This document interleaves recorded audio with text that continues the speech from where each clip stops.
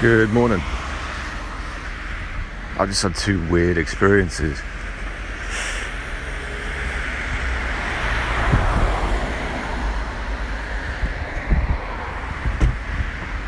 I was just walking down from the house, and there's this little path I have to go down that kind of wraps around the road. It's quite narrow. It's like there's overgrowth, there's bushes and twigs and stuff like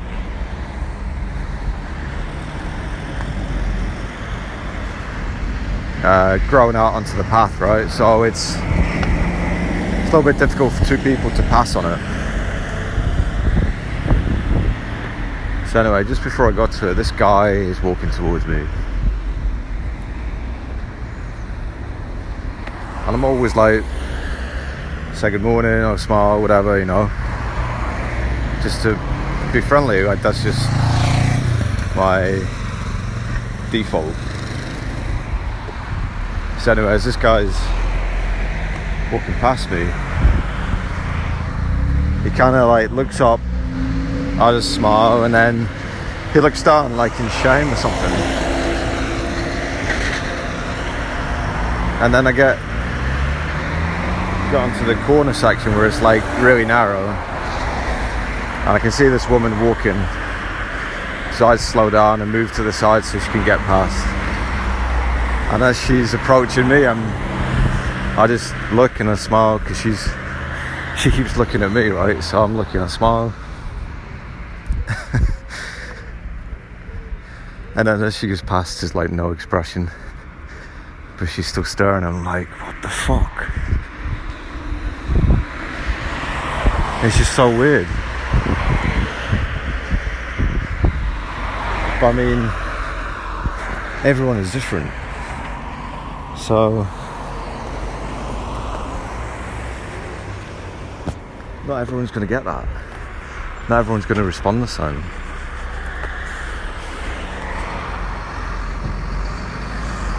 But the guy that looked down,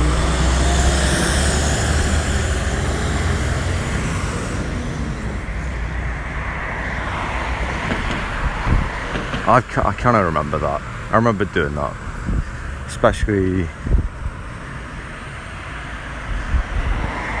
like working in London, because there's so many people around. Everyone tends to just look down because they don't want to make eye contact. I think it's because there'd be too many interactions. Saying hello or smiling or not wanting to look at anyone. So it's easier to look down. So I think that's kind of what that guy did. It's almost like it was a learned reaction. He didn't want to interact.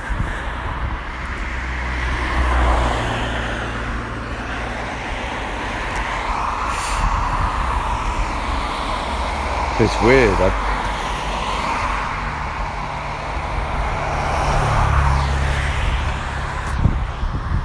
I've done that before,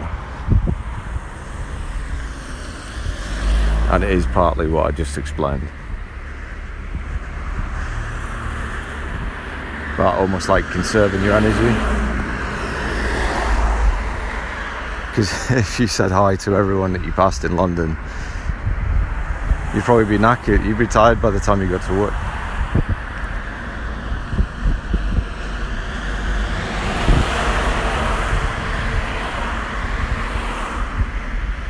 So maybe that's why that guy just didn't want to interact. I think that's what it was. Kind of just put your head down. It's like, don't want to interact. Maybe it was the same with the woman as well. She just kept the same expression. Maybe that was, don't want to interact.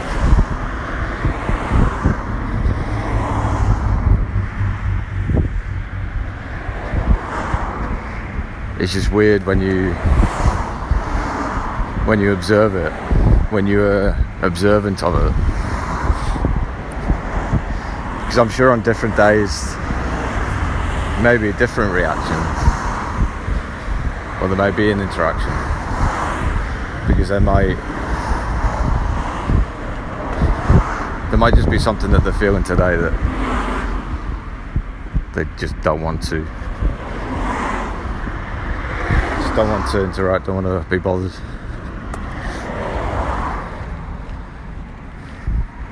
So anyway, I'd been looking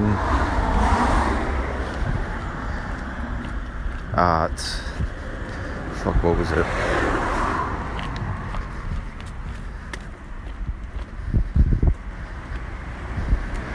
Been looking at the examples that I was given yesterday about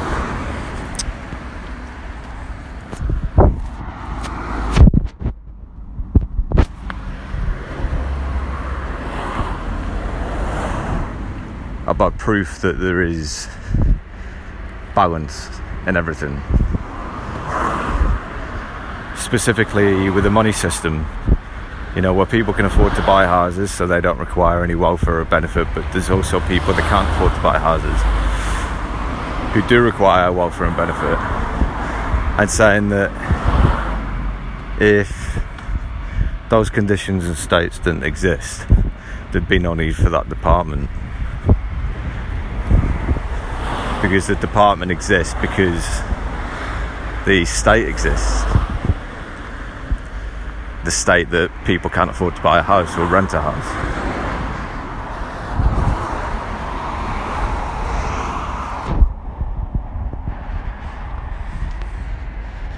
And that could be considered a man-made thing, but it's subject to the same condition. It's subject to the same packaging.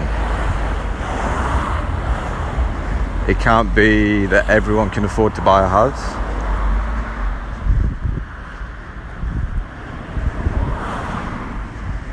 Because that would be a polarised state, that would be unbalanced. Everything has to be in a balanced state, which means that there have to be people that can't afford to buy a house.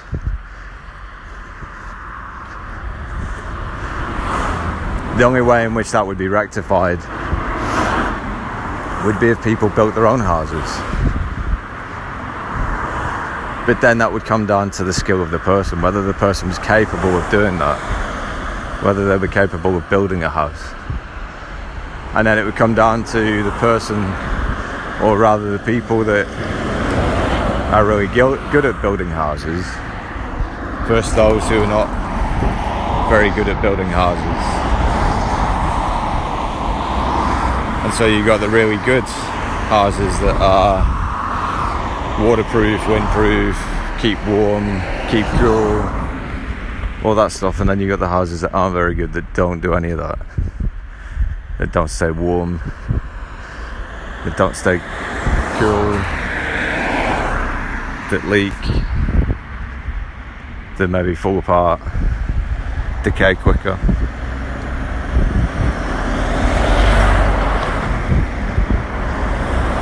And yesterday I tried to avoid watching any more content, because I saw one video, Jordan Peterson interviewing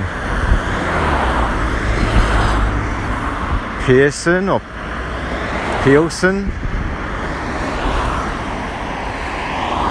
Basically, it was this guy talking about Schrodinger's equation.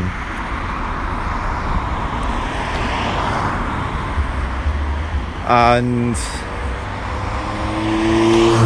he seemed to have difficulty in rectifying some of it, because he was thinking, you could see he was actively trying to think of the thing that he thinks, of the thing that he ought to know.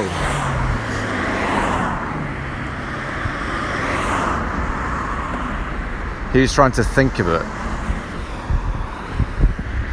But if it was that easy to think about it, there wouldn't be any questions. There wouldn't be any doubts, right?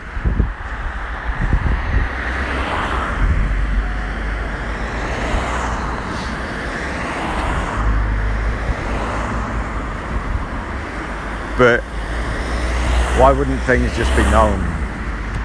Because if people are thinking in order to know things, it must also be possible to not think and to know things. Or to not think and to not know things. And also to think and not know things.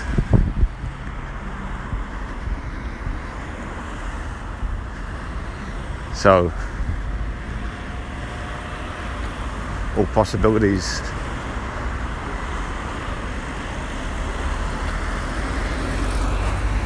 That's the key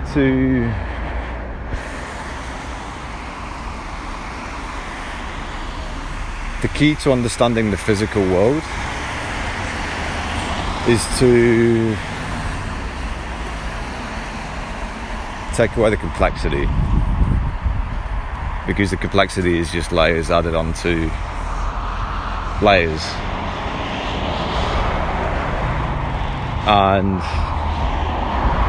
how do you know the thing that it's built upon is entirely accurate? It could just be one side. It could be one side of the equation, when in order for it to be a solid foundation, you need to have both sides, or all four sides, or all six sides, however big the possibilities are.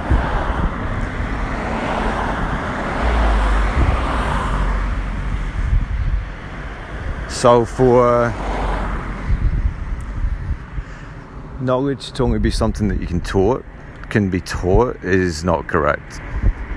Sorry, it is correct, but it's not correct. Because knowledge is something that you don't have to be taught. But for some, knowledge is something that you have to be taught. But to say that the knowledge that you're taught is the complete knowledge is not correct. But it is also correct. Do you see how this is? Because everything has to be possible. Everything has to be possible before it's observed. And everything has to be possible after it's observed. Because there's a question that this Pearson guy was asked about the observer. Whether the observer had any effect on the state. And I agreed with him, because he said no. Because it's not the observer that is changing, manifesting, or doing anything that could be considered magic.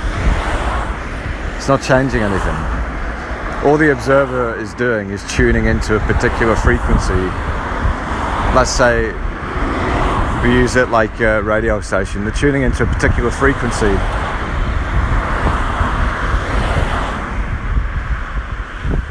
And seeing whatever state is on that frequency.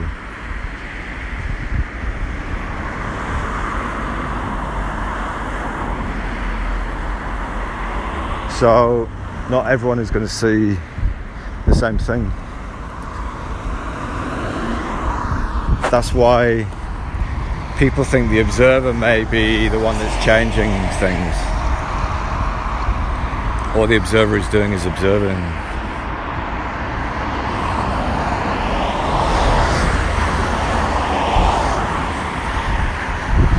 But you could say that the observer is changing the output. But the observer is also not changing the output. Because you could take a different perspective. Two people could be observing the same thing, and you could both see something different. And you could posit that what you're seeing is accurate, what they're saying is not accurate. So then you get two more people that come in. Maybe they have two completely different views or states or perspectives again. So you get two more people, or maybe they agree with the first two.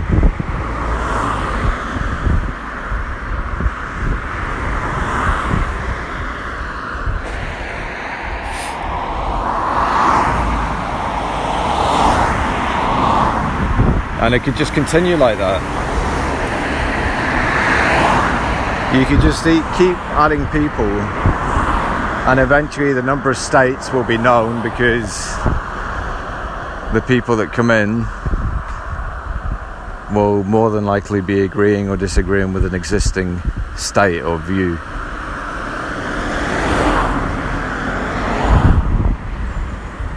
So you'll have all your known states known, and there'll also be your unknown states.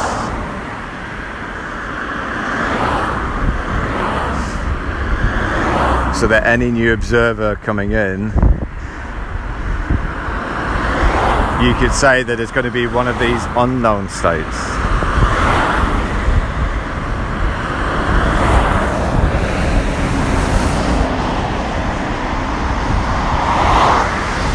But those unknown states are now also known states, because you've got observers that have come in and validated it through their observation. And that will prove that the observer is not changing anything. Because if the observer was able to change the state,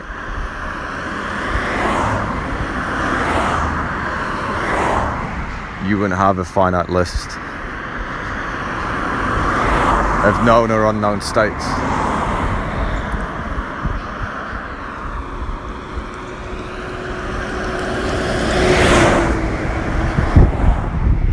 Somebody might have a different opinion. They might confuse that with state. But opinion is just interpretation. It's almost like trying to rationalize what you've seen or what you observed.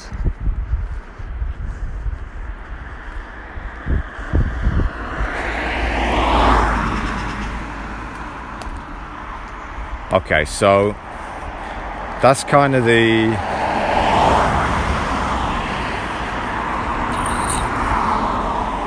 state side of things.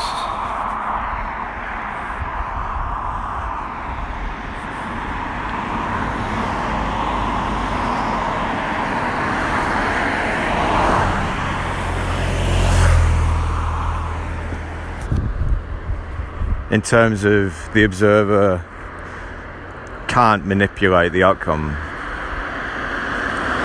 They can't physically change the thing.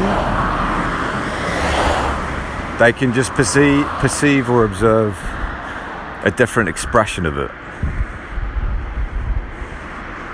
And those different expressions can be known by increasing your number of observers and noting down the perception, their observation, and that'll give you a list of known states, like 52 states.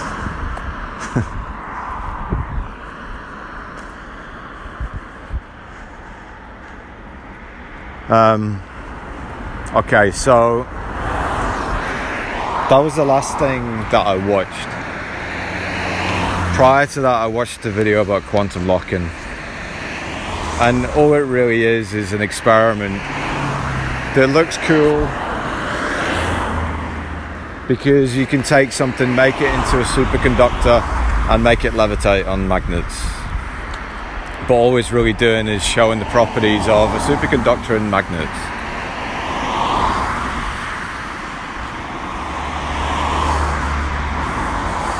And the way that was achieved was through changing the conditions.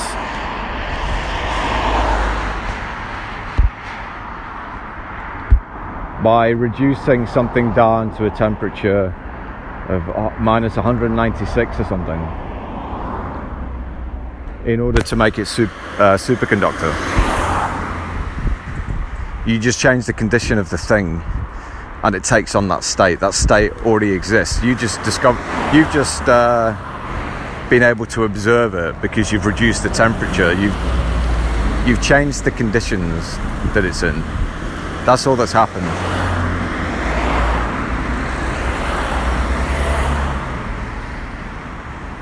It's not a discovery of something new. It's just finding a state that already existed. It's just now you're able to observe it because you've got a way of adapting that thing to be in that state.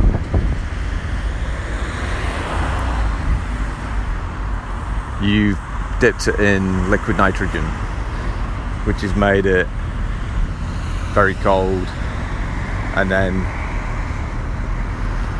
it's given you the ability to observe a different state, meaning it's not going to act in the same way that it would have acted in its other state, its non-superconductive state. But there's a lot of people that have conducted this experiment, but they use all the scientific terms to describe it. Temperature and electrical resistance, and they have a graph that electrical resistance is reduced to zero when the temperature is reduced, as the temperature is reduced past zero. And it's like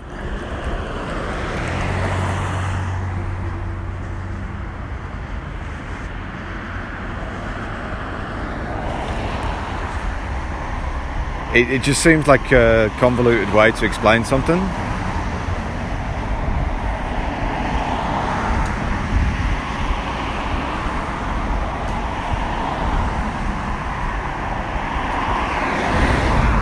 But I guess that is the language that people speak. Some people speak in algebraic equations and all that. Some people speak in computer programming languages. But fundamentally, they all mean the same thing. They're all just a language built on top of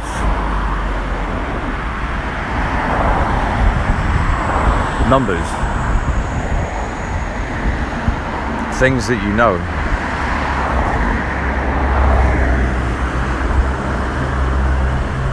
Somebody has to be taught to... this is just my opinion. I don't think or speak in equations. I don't think or speak in computer programming languages. I can write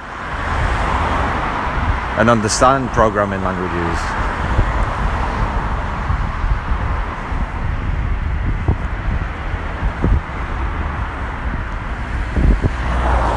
And I could probably decipher equations. But I don't speak in them. Because it's easier for me to put it in simple terms that anyone could understand.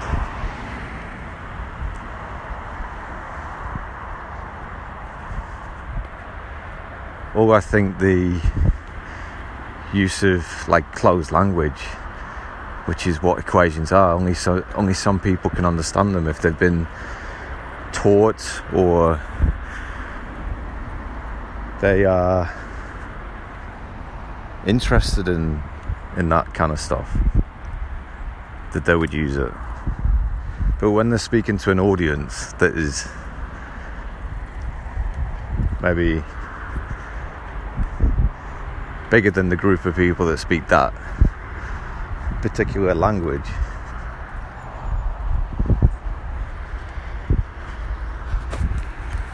I think it would be easier to speak in simple terms that everyone can understand.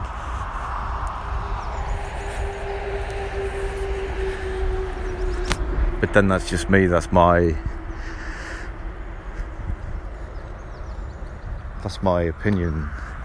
It's not going to be the same for everyone, because everyone is different. Everyone has their own way of expressing themselves. So I guess it doesn't really matter how they get to the end goal, how they get to the explanation or the thing.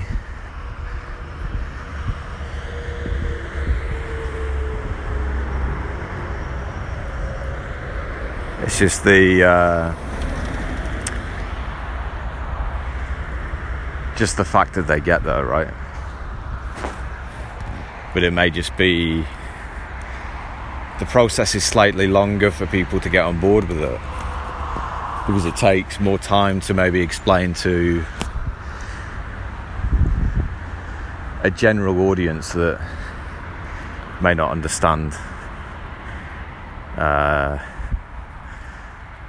the equations and things like that.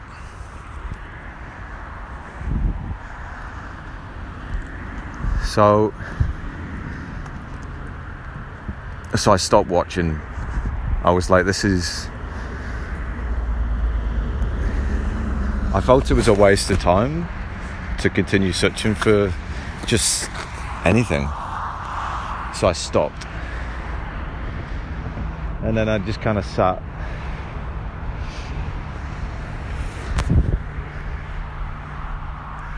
and kind of just let things flow and pick up by themselves.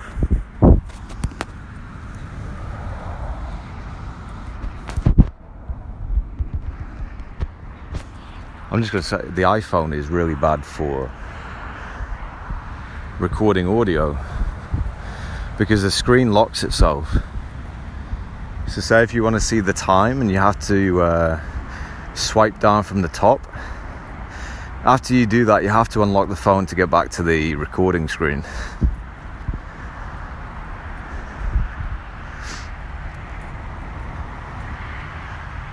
Anyway,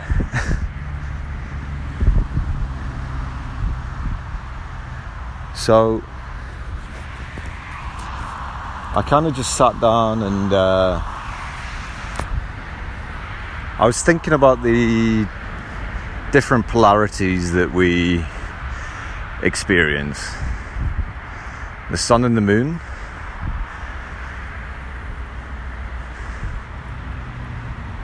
The sun is typically perceived as being hot, ultraviolet. The moon is typically seen as cold, which on a spectrum would be something like radio waves.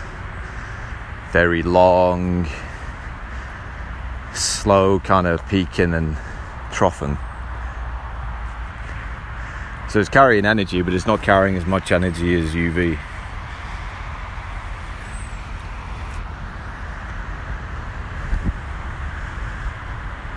So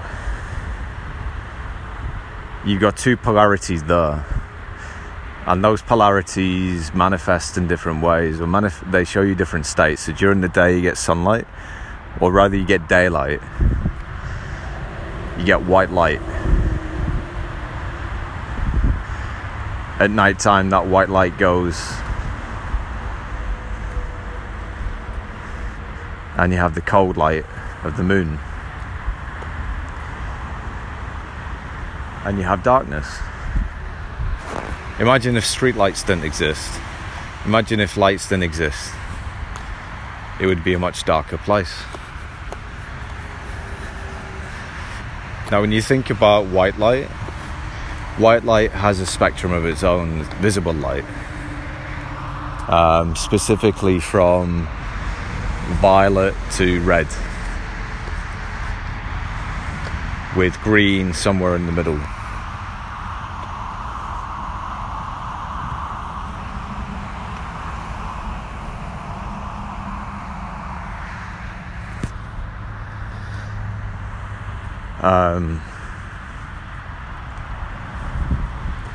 So white light contains all visible light, and white light also reflects. Because it contains all light, it reflects all light back. Black is the opposite. Black absorbs all light. So that's why if you wore a black t-shirt out on a hot day, your t-shirt would get hot. You would feel hotter. Whereas if you wore a white t-shirt, you may not feel as hot, because the light would be reflected. The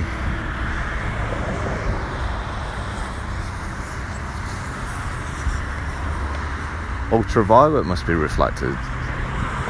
So the ultraviolet must be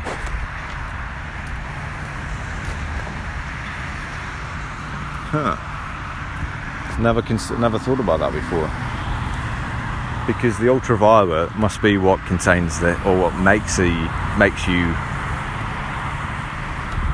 burn, makes your skin burn.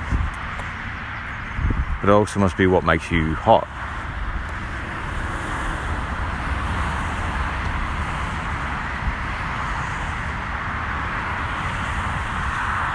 Or maybe the whole t-shirt thing is a myth. But I definitely know that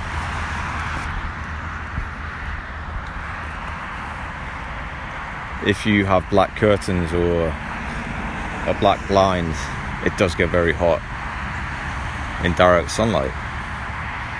So it must have some interaction with UV.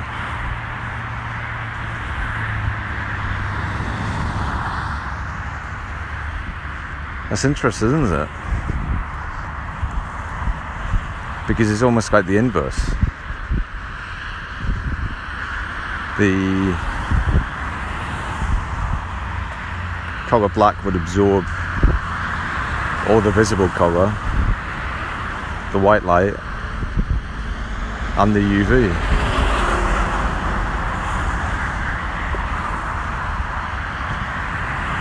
Which is the opposite of the state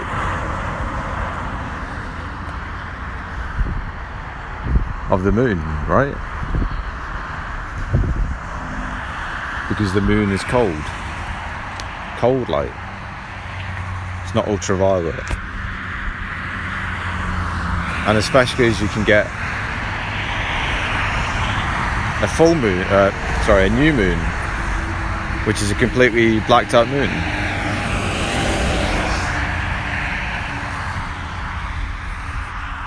So what does that symbolize? It's absorbing all the energy. It's absorbing all the light, all the white light.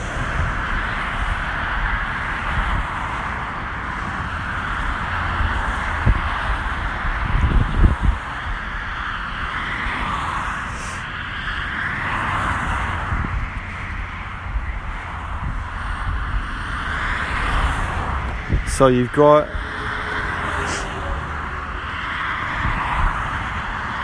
the moon, which is cold, which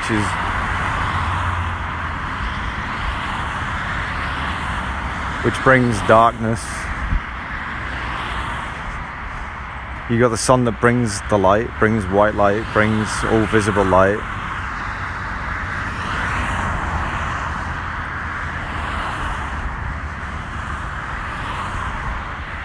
But they can coexist at the same time, can't they? Because you can see the moon during the day, depending on its position. So what does that say?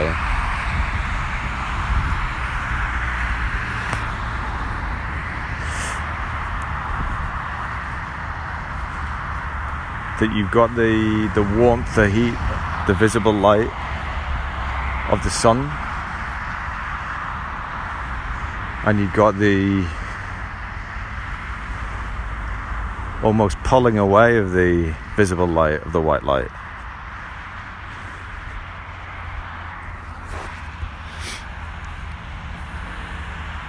and the coldness of the sun, of the moon, sorry.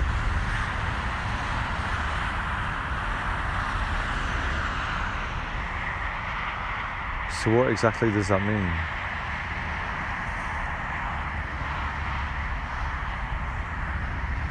Now, the sun can be in two different states, right?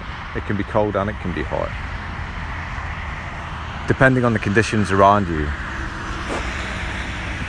So typically in summer, the sun feels hot, feels warm, but in winter the sun feels cold. You don't really feel the heat of the sun.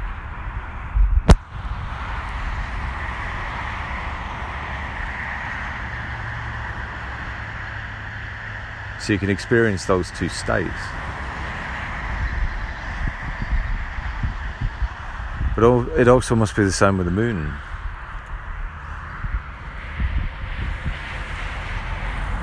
And I think that's when you see it during the day, you're not feeling the coldness of the moon anymore.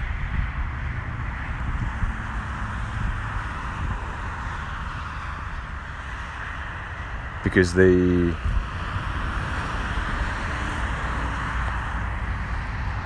moon isn't giving off a cold light.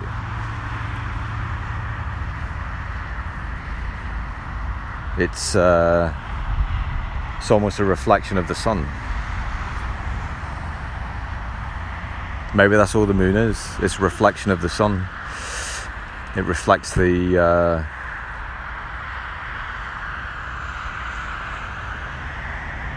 colder aspects of it, the darker aspects of the sun.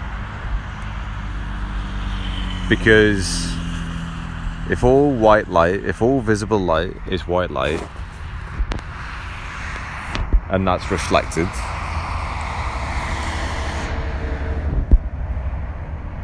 so is the sun just a reflector? Because it's not absorbing the white light, is it? It's reflecting it.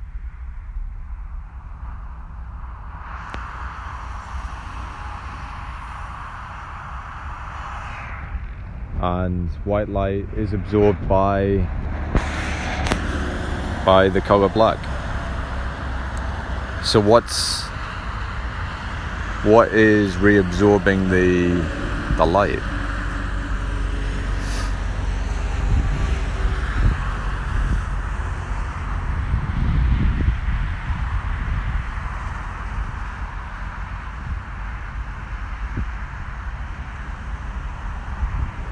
Is it the moon? Does the moon reabsorb it? Is that why you got the phases of the moon? You have phased power supply, don't you? Phased electricity. And you got phases of the moon.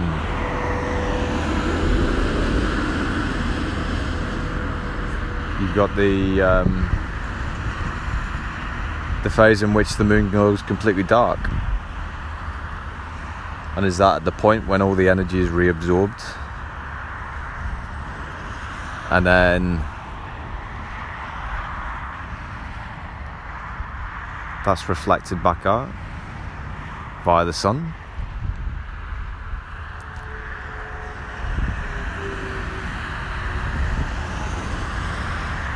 Because there's another thing that does that as well, isn't there? A black hole.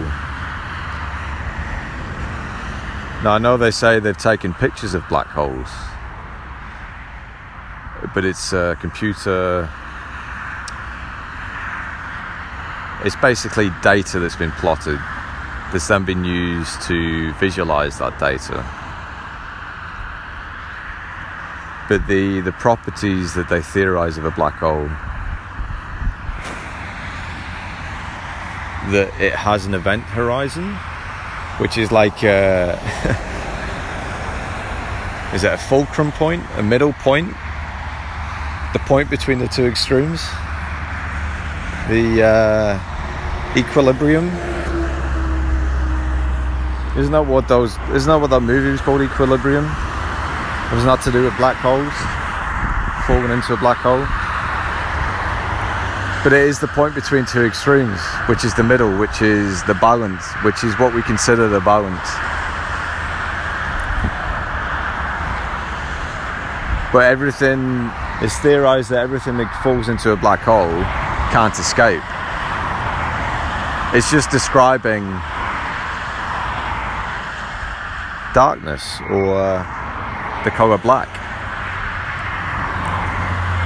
Nothing escapes it because it doesn't reflect. It doesn't reflect any visible light. It doesn't reflect any light. It absorbs.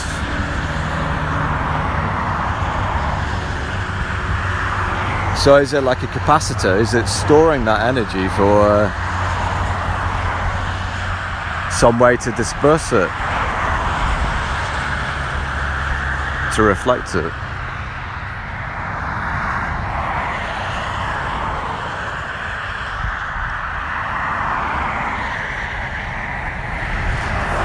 So you could say that the colour black contains no visible colour, but it also contains all visible colour by virtue that it absorbs all colour. And you could say that the colour white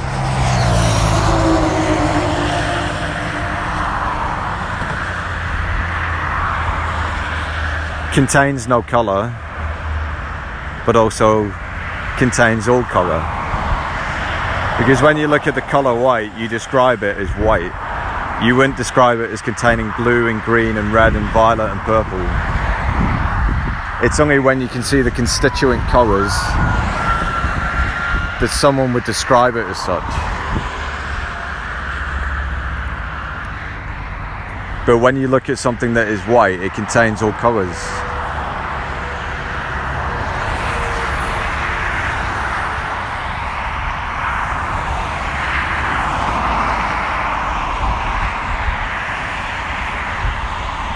And it's the same with the colour black. It contains all colours. By virtue, it absorbs all colours. So it has to contain all colours.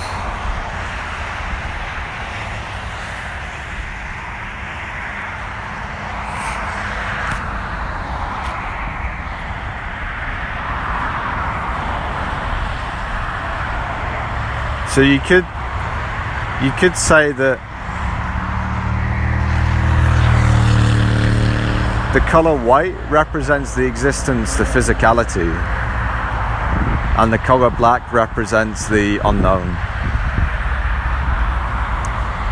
I drew a little diagram last night.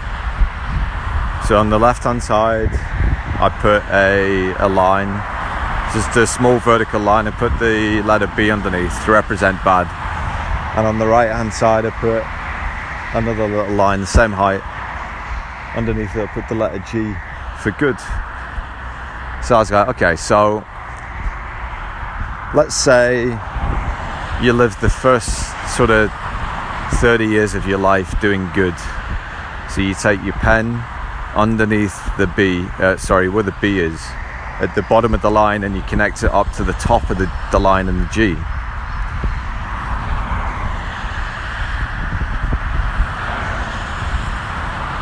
And then in the second part of your life, you're still on the side of the G, right? And you've already hit the top point. So from the bottom point of the G line, connected to the top of the B line. So what that represents is a balance. It looks like a bow tie, and you got a middle point between the two extremes. And when you look at it, it looks like two projectors, one projecting forward, one projecting back, and it kind of is future-proving past kind of thing, or past-proving future. Because say you do bad when you're younger. In your first 30 years, let's say you got a lot of debt because you've done a lot of bad things. typically you'd feel bad and you'd want to change your ways and do good. That's then reflecting on your future. Because you've done bad, you have to now do good in order to balance. It'd be the same if it was the other way around. If it was that you lived the first 30 years of your life doing only good, you may get to 30 and be like, fuck it, I wasted my life. You know, I've been good to all these people. And what I'm talking about is like polar opposites, obviously. So you're literally going from good to bad, bad to good. Now you could look at this over a period of 30 years, or you could look at it over the period of days. It's the same thing, it's just different scale, it's different conditions. Now you could say over 30 years that generally you've been good or bad, but that doesn't mean on a daily basis it's the same kind of thing, because your conditions will change. There may be some days where you have to be good to people, so whilst you might think overall you've been a bad person, it may just be the things that you've done are bad. You know, like if you're robbing people, but that doesn't mean on a daily basis you're not a good person, because you may help people out. You may give away some of your money. You may look after people. So it's like the Russian dolls. You can go down through the layers. Going down through the layers would be like a microscope. So you've got the outer shell, which is your 30 years. You're saying I've done bad for 30 years. Then you take a shell off and you get down to like a year, a day, an hour. But they represent different attributes of you as a person. Because you may say that the things that you do, if you're robbing people, that is typically considered a bad thing. But you help people, you give people money or food, that would be seen as a good thing. So in each shell, it could be a different state. You know what I mean? But let's say overall, if you considered it bad, then for the next 30 years or however long, you need to do good in order to provide balance. Now that's like working to two extremes. What if you could just stay in that bit in the middle? If you drew a line through it, kind of looks like there's nothing being projected. It's kind of like you're stuck in the middle of your past and your present, or your past and your future. That could be seen as the point where all light emanates from. That could be the darkness where the light is emanating from. The unknown.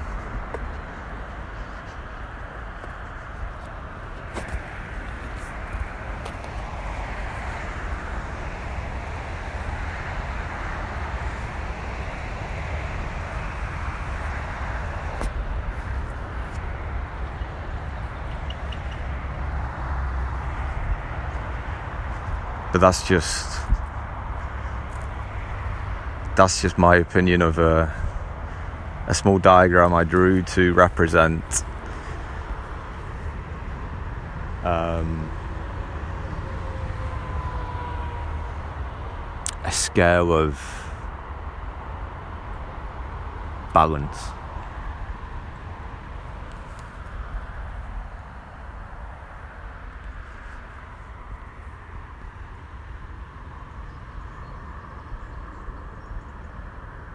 I mean, it all seems too easy when you think about it.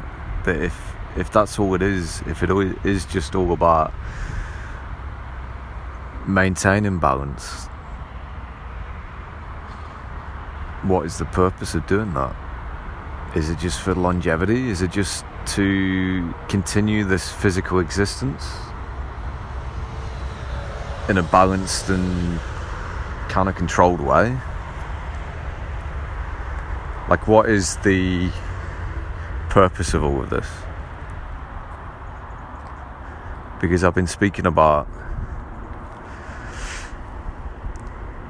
that this is how I see it, is that balance is governing everything. It could just be governing the physical. Actually, no, that's not correct. An unknown state, a quantum state, a thing that is yet unknown, has all possibility. That's something that doesn't exist in visible light yet. That's something in the unknown. So balance does appear to be everywhere. It does appear to be in the unknown and in the known. And all things appear to be governed by it.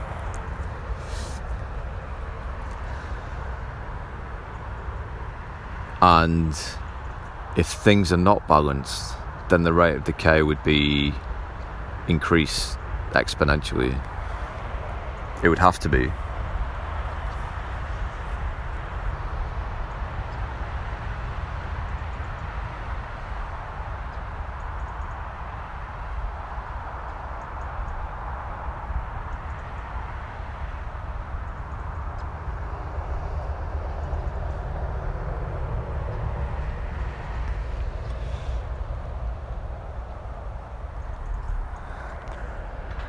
Okay, I think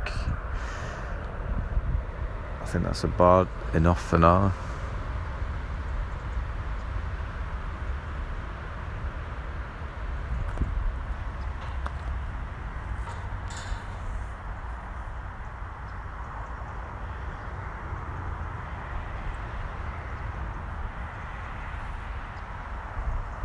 So yeah, I think the sun and the moon and the visible and the and not visible, or rather the visible light,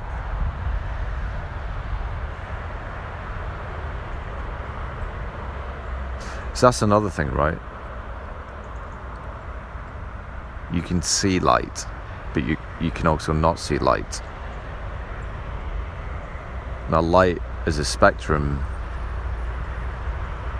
it must be the same thing. It's just subject to different conditions. The light that you can see is called visible light, and it occurs at a particular frequency that your body is attuned to, that the conditions are right. It can see light, it can see visible light, but it's part of the same thing. It's part of light. So everything on the light spectrum is light. Whether you can see it is dependent on the conditions. So could you see gamma rays? Under certain conditions you should be able to see gamma rays, but under certain conditions you should not be able to see gamma rays. You can't see gamma rays right now, can you?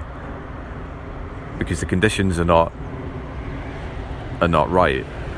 You need to adapt your conditions to be able to see it.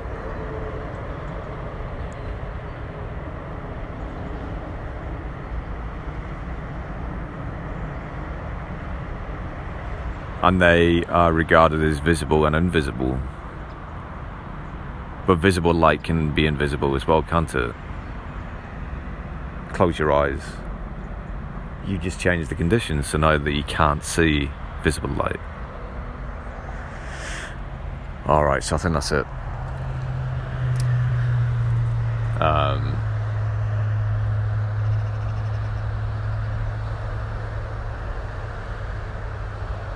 Yeah. Okay, have a good day.